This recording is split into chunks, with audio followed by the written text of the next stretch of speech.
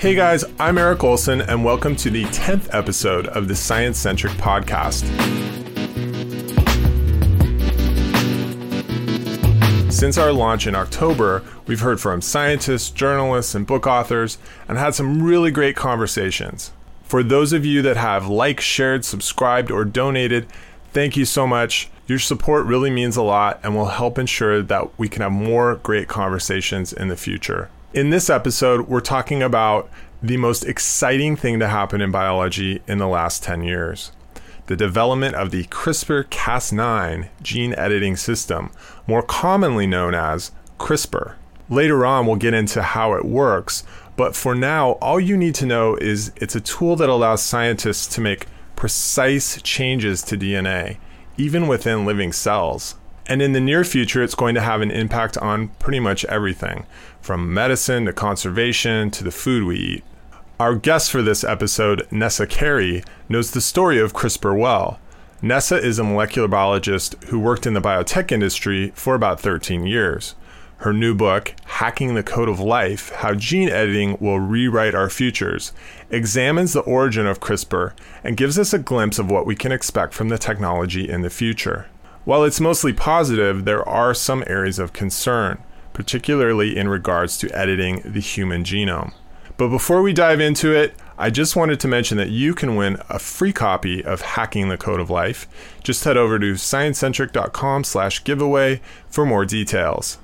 I will formally welcome you to the Science Centric Podcast. Nessa, thank you so much for joining us. It's a pleasure. So, I like to ask book authors, usually the first question that I ask is, what inspired you to write this book? Your book is called Hacking the Code of Life: How Gene Editing Will Rewrite Our Futures. And, you know, books take a lot of time. They're a lot of effort. So what inspired you to write this book? I like my books are always about genetics in some form or another. And I like the kind of weirder aspects of genetics, the unexpected stuff.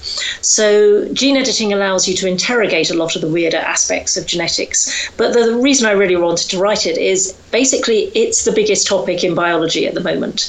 There is no bigger story. It's moving incredibly fast, and it is genuinely revolutionizing what we can do as biologists. So really, if you're going to write about anything, why not gene editing? There's no bigger story. Well, I would agree with you. My background is in genetics and molecular biology, and I think it's just fascinating. Yeah. I also think, though, that people aren't necessarily aware of what's going on in the general public. I think they get little glimpses of it through news stories, but there isn't the thing that I like about your book is that it's this overview of kind of everything that's happening. But why do you think that people don't know what's going on and people that aren't super science literate? I think because often these stories come out in bits and pieces. Mm-hmm. So they may catch a strange bit of one story and not another. And often a lot of science reporting is about one big paper or one quirky finding. And so people don't necessarily get the opportunity to sit back and put it in a bigger context. And so also I think it's an area where if you're not careful, it's very easy just to concentrate on jargon and concentrate on the technology. I mean, you know what it's like. We're biologists. We like the toys. We like the running the geeky experiments. But actually, if you're a member of the general public, you don't necessarily care about the fine details of the experiments, but what you really need to care about is what those experiments might do or where they could take us. Because scientists, we like our toys, but we need the general population to understand where we're heading and also to build a consensus about whether or not it's comfortable with us heading in that direction. So I think it's hard if you're not immersed in a field to get an overview of why something is important. Right. Yeah, that makes sense. Okay, so I guess for people that are watching or listening to this podcast that aren't super science literate, maybe you could just tell us how gene editing has changed in the last 10 years, and why is this so revolutionary? I mean, we've had ways of manipulating DNA for a long time, Obviously, like genetically modified foods have been in the news a lot, but what's really changed? So genetic modification, the original technology is developed about 50 years ago. And for a long time, they didn't change substantially. And they allowed us to change DNA, but they were quite difficult technologies to use. So you could only use them in a very restricted range of species. And they actually were really only very good for introducing really big changes into the genome. If you just wanted to make one really subtle change, it was very difficult. The new technology, which is gene editing, which I call hacking, which is also called CRISPR, what that does is it allows you to make exquisitely sensitive changes to DNA. So, for example, there's 3 billion letters essentially in our DNA alphabet. And with the very best form of gene editing, you can change just one of them and leave everything else unchanged. And that's happened in the last 7 years. And the other great thing about it is not only is it exquisitely sensitive and controllable, it's really easy to use. So the new technology, it's a bit like comparing the way we all cut and paste and edit documents in word processing programs. It's a bit like being able to do that rather than thinking back to when people used to have to use movable type and move bits of metal around to try and create the right printout of something. It's that big a jump in how easy it is to do genetic changes in the genome of any species that you like, actually. Mm-hmm. That's one of the other things that's revolutionary about it. You can just take your favorite species and you can start changing its genome. It's amazing. Yeah.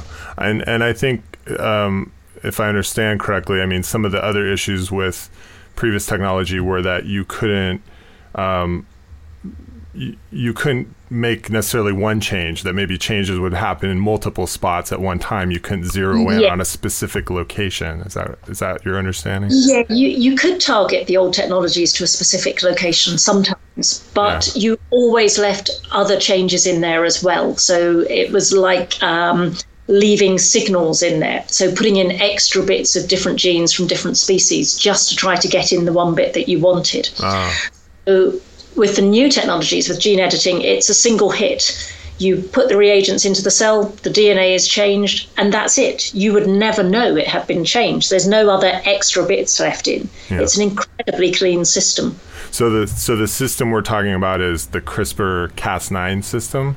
Yeah, that's right. And I think one thing that you really did well in the book is that you didn't focus too much on the technical details of how that works. I mean, you do have a section talking about the history of how that was developed, but it is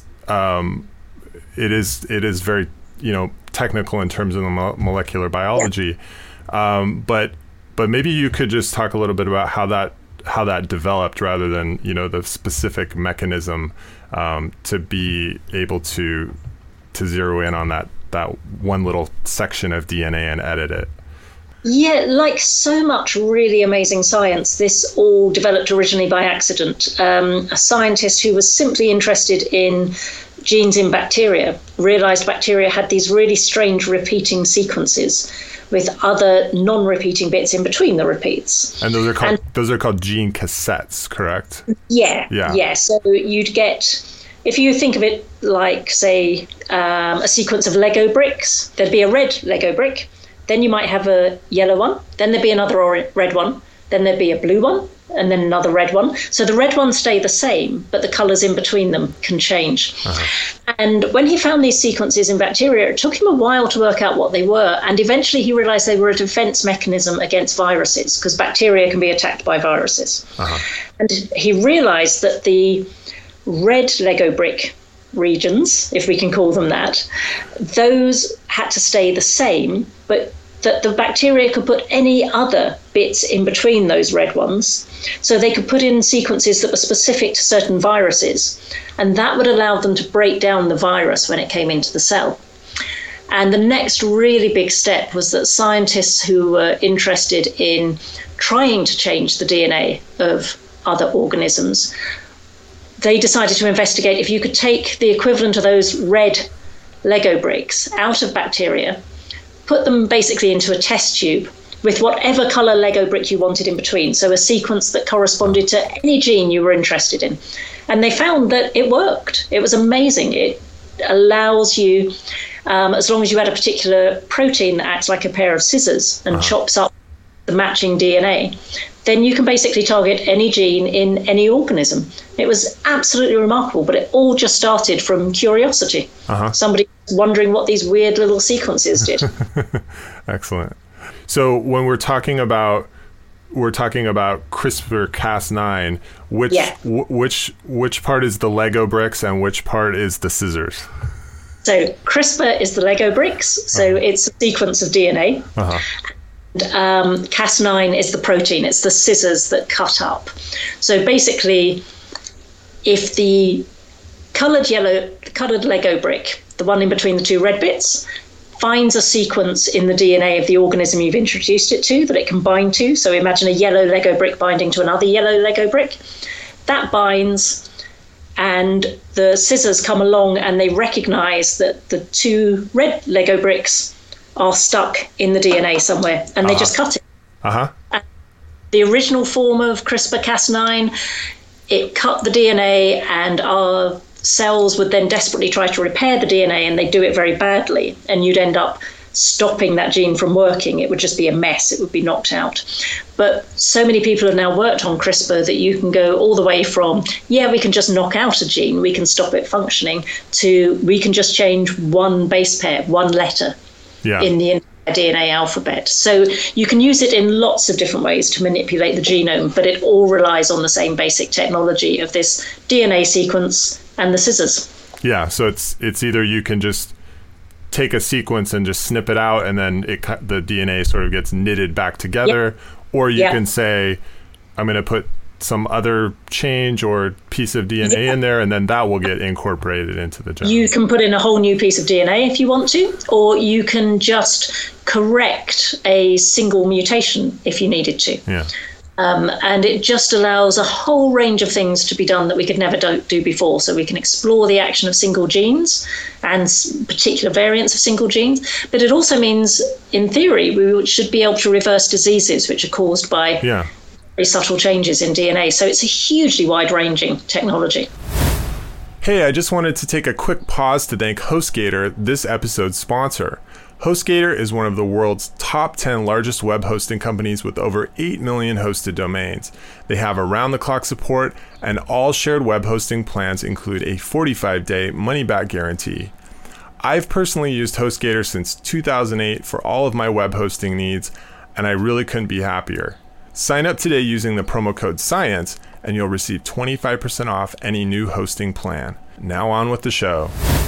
So that's a good segue to talk about some of the positive things that we can do with this, and maybe you could just rather than saying all of them, you could just maybe just mention a few that you're personally excited about, or that you think would have like a profound effect.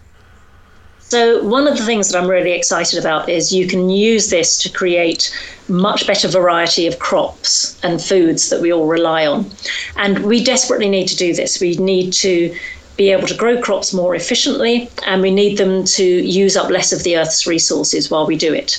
Because your agriculture contributes to climate change. It's also contributing to probably the loss of 1 million species over the next 50 years. And it's already been shown that you can use gene editing to create, for example, rice crops that will grow in quite salty water. And salt is a real problem in agriculture. We've salinated lots of the land.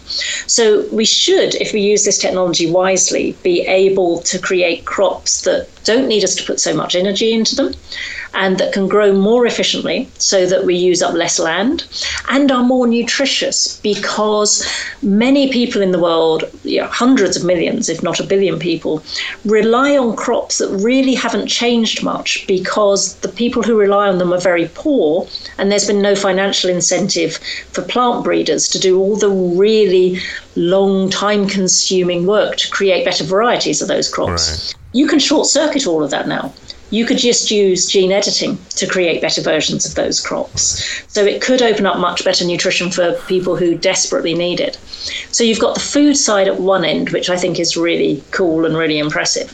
And then there's this possibility of developing much better cures for conditions that we really can't cure at the moment. So things like sickle cell disease. We actually have the option that somebody, instead of having to be on drugs all of their lives, could have gene editing of their bone marrow cells and start producing healthy red blood cells and be fine for the rest of their lives, which is pretty amazing. That would be extraordinary. Yeah, for sure. And that's probably the place we'll see it first, right? In terms of fixing these genetic diseases that have a very clear, change that we can see and then can go in and just change that, rather than some of these more chronic illnesses like heart disease or diabetes or something like that. Absolutely, because things like heart disease and diabetes, we really don't know which genes we would want to change, because those are influenced by lots of changes in our DNA. But something like sickle cell disease, for an individual patient, you know exactly why they have sickle cell disease, and you know exactly what to do to stop them having sickle cell disease. And in fact, there are clinical trials already starting with gene editing to treat sickle cell disease, which is incredible because it was only shown to work outside of bacteria 7 years ago. And already there are companies in the clinic trying to make this absolute cure for patients with this condition. So it's kind of mind-blowing how quickly it's happened. Yeah, and is that now for that particular illness, is that just something that people would consume? They would consume this, or how does that work? How do you introduce this gene editing into somebody that, like an adult or even a child? Yeah. One of the reasons why sickle cell disease is such a good one to work on, and will almost certainly be the first clinical use of this technology, is because with sickle cell disease, what you have problems with the red blood cells, and they're carrying a mutation. Red blood cells are produced in the bone marrow from what we would call stem cells. What you can do is you can take out some of the bone marrow from a patient. You can grow the stem cells in culture, in a dish, in a lab. You can treat them with the gene editing reagents. You can make sure everything's fine with the cells, that the gene editing change has happened and nothing else has happened. And if you then inject them back into the patient's bloodstream, they will go back to the bone marrow and they will populate the bone marrow and they will create healthy red blood cells. So it's great because all of the bits that you need to control and you need to run the tests on will all happen outside the patient. So it's a really clever use of the technology. You never actually put the gene editing reagents directly into the person. Right. So it's a really smart one. So you're really just going in and fixing those progenitor cells, the cells that give birth to other cells. Absolutely. And they populate the system, the person's body. Yeah. Yeah, which is really clever because once the gene editing is done, it's there forever. And those cells will keep dividing, keep producing new healthy red blood cells. It's a really attractive way of treating this condition. And it would be amazing for patients with sickle cell not to have to be on drugs all their life, especially because the drugs don't work very well. Right. And is that, I mean, they presumably would still have some of the cells that are producing bad red blood cells. So then what happens there? Is it just kind of, there's enough of them that it counteracts the problem? Yeah, that's exactly it. And that's what the first clinical trials will be looking at. They won't be trying to cure the disease straight away. They'll be looking to see things like how many of these progenitor cells do you have to change and get back into the body in order for them to overcome the symptoms. So that's exactly what the case is. It won't matter too much that there are some of the original mutated ones there, as long as you have enough of the corrected ones that will reverse the disease. So it's pretty cool. That is awesome. Yeah, it is. And there's a huge range of diseases like this that are usually terrible, terrible consequence. I mean, Werner's syndrome is one that people may know, which is, I think people with Werner's syndrome die in early death. There are a lot of genetic diseases. And the health burden for the individuals is really tough. Yeah. Some of them will be much easier to treat than others. So something like sickle cell disease, any of the blood disorders will be much easier to treat than, say, something that predominantly affects the brain. because you'd have to get the gene editing reagents into the brain, and that's actually quite hard to do. So I think we'll see it with things like the blood disorders first. Those will be the easiest ones to treat. And then probably it will be anything that's in the liver, because it's really easy to get drugs and reagents to the liver. So yeah, it's going to be, not all diseases will be as easy to treat as others, but in theory, they would all be treatable. Right. Great. Hey there, we'll get back to the interview shortly. I just wanted to take a moment to ask a favor. To continue to bring you great science content, we need your help building our community. There are several ways you can help out. 1, tell someone you know about us. Word of mouth carries a lot of weight. 2, follow us on social media. We're at ScienceCentric on Twitter, Facebook, Instagram, and YouTube. Or 3, write a podcast review on iTunes. Reviews help this podcast get noticed. Thanks for your help, and now back to the show. So we talked about some of the really positive impacts that this technology will have, but are there also negative impacts? I know people, for example, have a lot of concerns about genetically modified foods. People may have concerns about, modifying animals and then having them released into the wild. That could be another, source of concern. If we start making changes in humans, would this quickly spin out of control and would we turn into some kind of weird hybrid species that isn't even human anymore? I think people have concerns. So what are your thoughts on that? It's fair enough that people have concerns. As a scientific community, we haven't always done the best job of communicating the limitations of technology. There's no such thing as a good or bad technology. All there are technologies that we use well or we use badly. So if we take the example of editing foodstuffs, so creating better crops, one thing that's important to remember is we've done that for thousands of years. It was just we did it by selecting and breeding only the varieties we wanted. So if you look at any of the crops that we rely on in the West, they look nothing like the original plants that we got them from. So we've done it for a very long time. All we're doing now is changing the way that we do that. We're doing it very directly, very quickly. I gave you the example of rice that can grow in salty conditions and was saying that could be great because we could start, instead of constantly using new land, we could keep using the old land and we could use smaller areas of land. So in theory, that should work really well. We'll start using less land to grow more crops. But the flip side to that is, imagine if you're a rice farmer in a poor area and you've suddenly got access to this wonderful new rice. If your family's well-being depends on your income, the temptation to think, oh, now I've got this fabulous new rice. I could grow it not just in my existing paddy fields, but I could start growing it in those bits where it never used to grow well before. You would start expanding the acreage and you'd start planting in all those marginal areas, which in many places are the only parts of the world where biodiversity is hanging on. So even with something as good as changing crops, we have to be very careful. If it means we just start destroying more and more of the natural world because now we have plants that can tolerate wider range of conditions, I think that would be a very unfortunate development. Yeah, for sure. With humans, people worry very much about the creating superhumans, people who are smarter, faster, brighter, etc. That's extremely unlikely to happen with gene editing, mainly because all of those things that we say we're worried about, like intelligence and height and good looks and all that sort of thing, we have no idea how to control those through gene editing. They're a combination of hundreds of genes working together and interacting with the environment. It's not like we could go in and change things. The other area where people worry is about passing on gene-edited changes to the next generation. Mm-hmm. So with something like the sickle cell disease treatment, that won't happen. When that patient finally dies, just like the rest of us, their blood cells will decompose and that's an end of it. But we can use this technology to edit the DNA of embryos who we know would be carrying lethal genetic diseases. If we do that and those embryos develop into individuals, they will pass on that change to their offspring.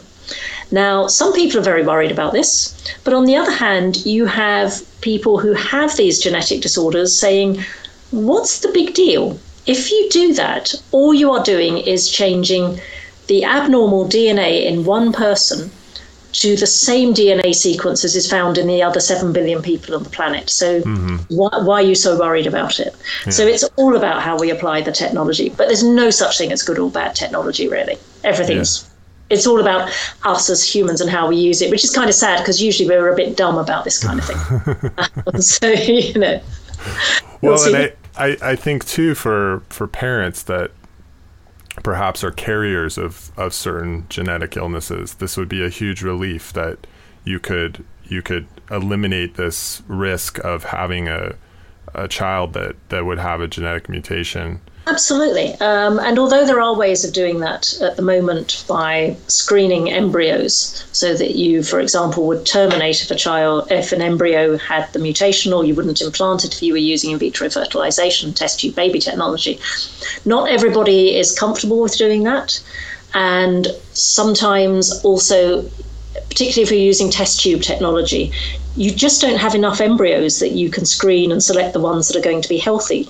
It's quite feasible that all the embryos would be carrying the mutation. Yeah. And parents, understandably, don't want to have a child who they know is going to suffer terribly. It's not really that they want a perfect child. It's that they don't want a child who's, for example, going to live in terrible pain for most of their lives. And I think everybody can understand that. Yeah, for certain. Yeah, and I think that we're at a point where we can screen for these things, but we don't necessarily have a way to fix them. Like we have this ability now. We have all this information about DNA, people's DNA, but we can't fix anything. Screening is one way, but we can't. No, and so this is amazing, Yeah, this is the first time we've been able to fix it. Otherwise, it was just a case of just not implanting those embryos or terminating pregnancies. We've never had the chance actually to fix it before. Yeah. And so this is a real game changer. And we do need, as societies, to decide how we feel about this ethically. But it's incredibly important that when we do that, that discussion is not just left to the scientists. Right. And it's also really important that it's not just left, say, to religious groups or ethics professionals. We have to get people like families who are carrying these diseases engaged, because they're the ones who understand the reality of what it is living with these conditions. Right. So we need to involve multiple sectors of society in this discussion. But because this technology is so good and because it's so easy to use, it kind of has changed the ethical question. So the ethical question in the past would have been, is it right to interfere in these diseases with technologies that would have been potentially risky? Now I think it's flipped the ethical question. The technology is so good, we have to ask, would it be ethical to withhold this technology from affected families? And that's a very big switch in an ethical position, which is purely driven by the fact this technology is so good. Yeah.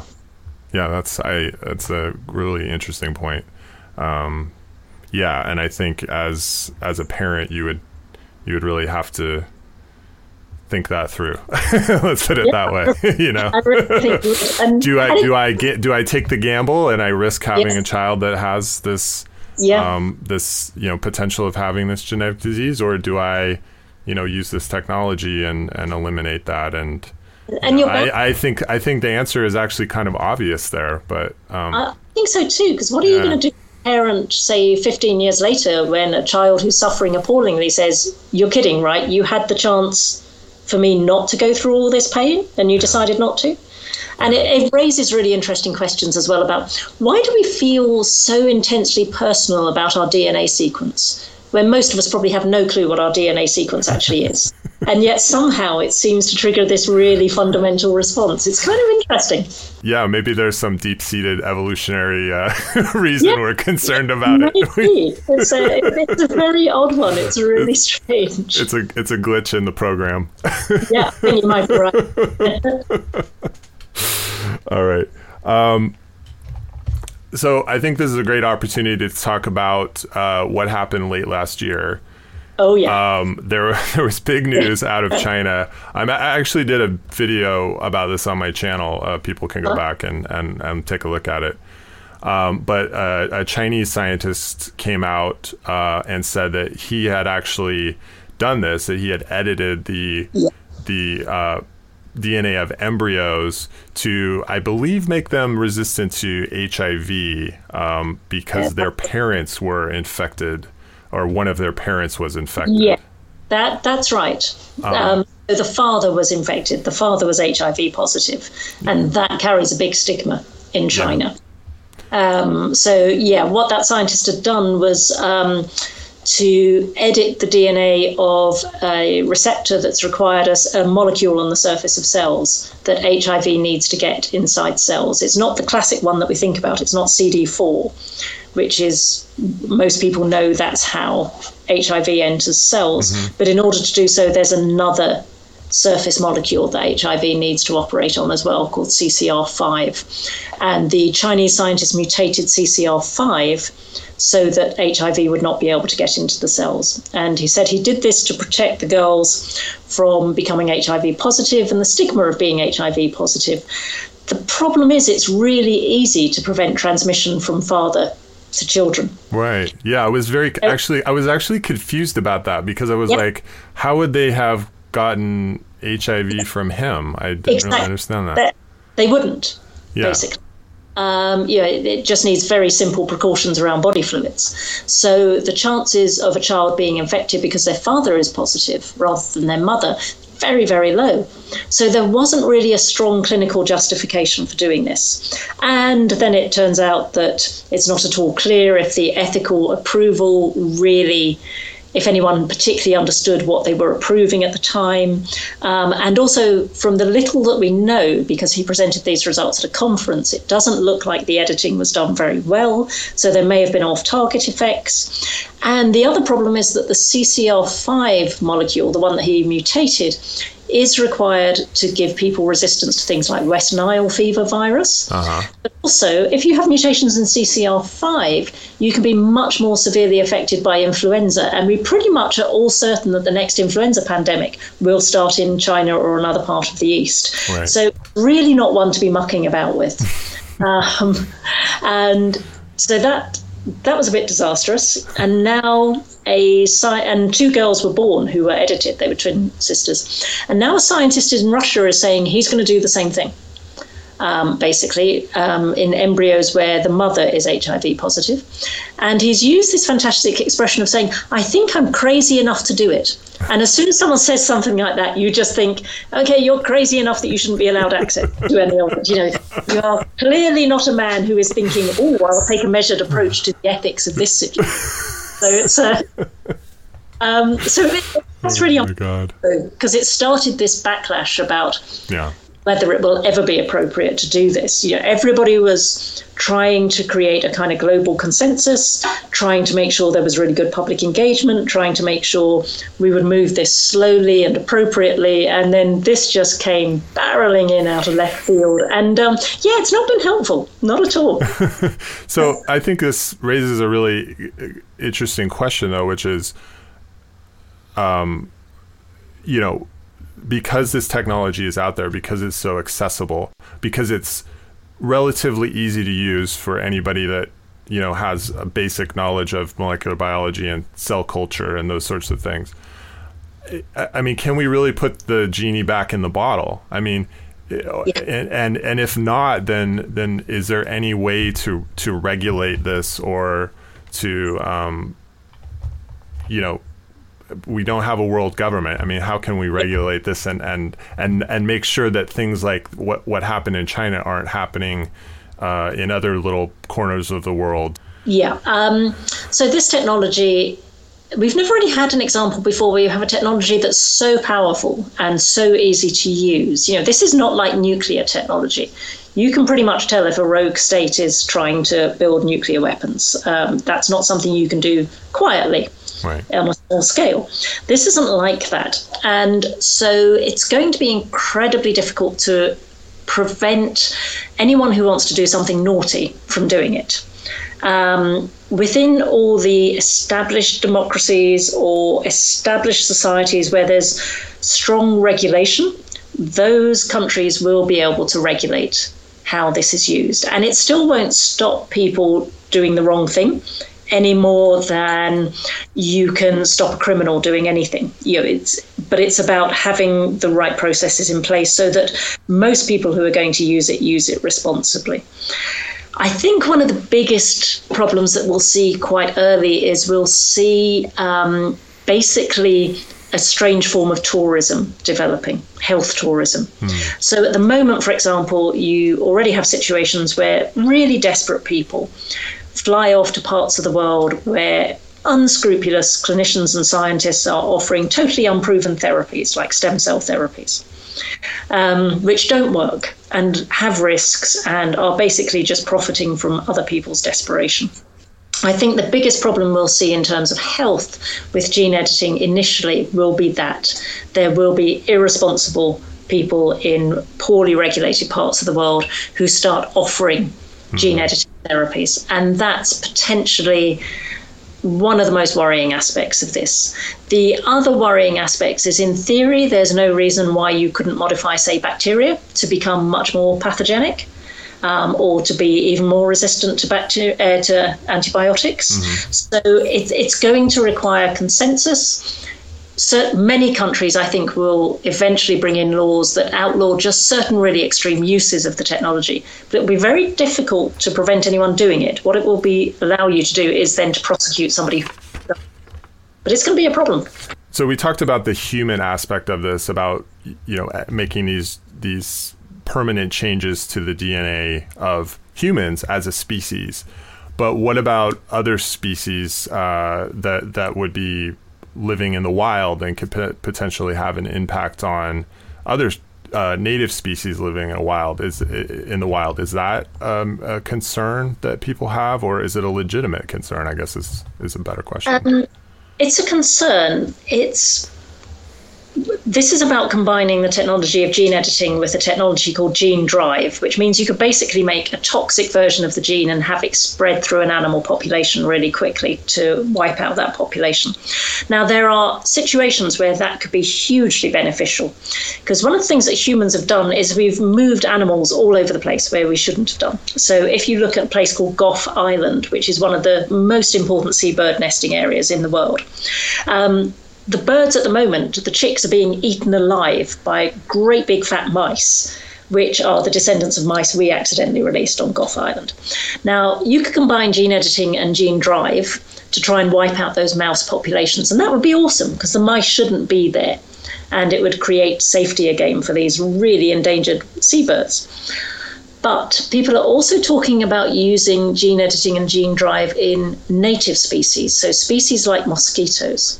And of course, the reason why it's being put forward is that mosquitoes can transmit quite a lot of harmful organisms to humans. So malaria is the most obvious one. So there's talk of using this combination of gene drive and gene editing in mosquito populations to make the mosquito population collapse and to prevent the transmission of malaria. I think that's a much more contentious use of the technology, because we really don't know what would happen to the rest of the ecosystem if we wipe out the mosquitoes. It could have huge knock-on effects on the entire ecosystem. Traditionally, we've been very, very unsuccessful when we've interfered at an ecosystem level with organisms. It really doesn't go very well. No. And so we have no clue what would happen to the ecosystems there. Of course, I live in England, where there are no mosquitoes that transmit disease. So it's really easy for me to say I'm worried about the ecosystem.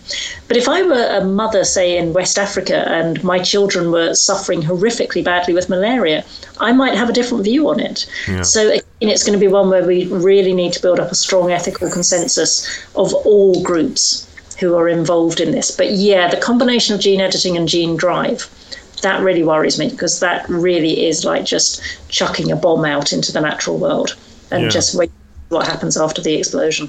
Well, I guess in addition, you might think of a scenario where people were, trying to make changes to animals that would make them better as food items or something like that. I'm thinking in particular of salmon, which, that comes up a lot now. I mean, I believe they do have genetically modified salmon, but genetically modified salmon already exist. But I guess because this technology makes things, so much sort of easier, you could see more of this happening and more of these modified organisms maybe getting out and out competing other species. So. Yeah, I mean, it's going to have to be dealt with on a case-by-case basis. So if, for example, you're talking about, pigs in the UK, well, we don't really have any native pig species in the UK anymore. There are some wild boar, but they were reintroduced. So even if the modified pigs got out, they wouldn't be causing any particular damage. But if you've got native types of a species, like say the primitive cows, primitive horses, etc., you really wouldn't want necessarily to have that gene pool contaminated by genes from out-competing domestic animals that have been released. The same as, say, wolves and domestic dogs and wild cats and domestic cats. Right. It's already a problem anyway, having competition with domestic wild species, and really just giving the domestic species even more of a leg up by making them genetically superior. That doesn't sound like the best idea to me. No, not at all. I think that makes sense. And it's not a problem that's specific to this gene editing. I think it's just that this new technology of CRISPR-Cas9, but it's just that you could see it being used more frequently and. Much more frequently. I mean, that really is the issue, is that you don't have to be that good technically to get gene editing to work. I always say if you have access to a basic laboratory and enough brain cells to do up your own lab coat, you can probably get gene editing to work. And that's both fantastic and really, really scary. Yeah. Well, I'll be waiting to see my CRISPR-Cas9 kit at my local pharmacy. You know what? It may not be that long, frankly. Anyways, that's probably a good place to stop. Anyways, Nessa, thanks so much for coming on. Eric, really enjoyed it. Thank you. Yeah, it's a great conversation. The book, again, is called Hacking the Code of Life, How Gene Editing Will Rewrite Our Futures.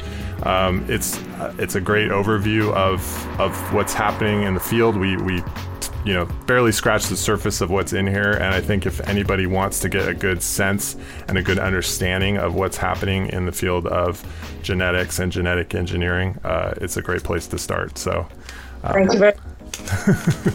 All right, so we'll sign off there. Thank you. Thank you very much, Eric. Great talking to you. Well, that's it for this show. We'd love to hear your thoughts or questions about this episode. Email us at feedback@sciencecentric.com. And don't forget, you can win a free copy of Hacking the Code of Life. Just head over to sciencecentric.com/giveaway and sign up for our newsletter. The Science Centric podcast is a FlowSpark Media production. Our audio engineer for this episode was Alexander James. Guest booking was handled by Melissa David. Our intro-outro music comes courtesy of Bit Basic. Thanks for listening, and until next time, I'm Eric Olson.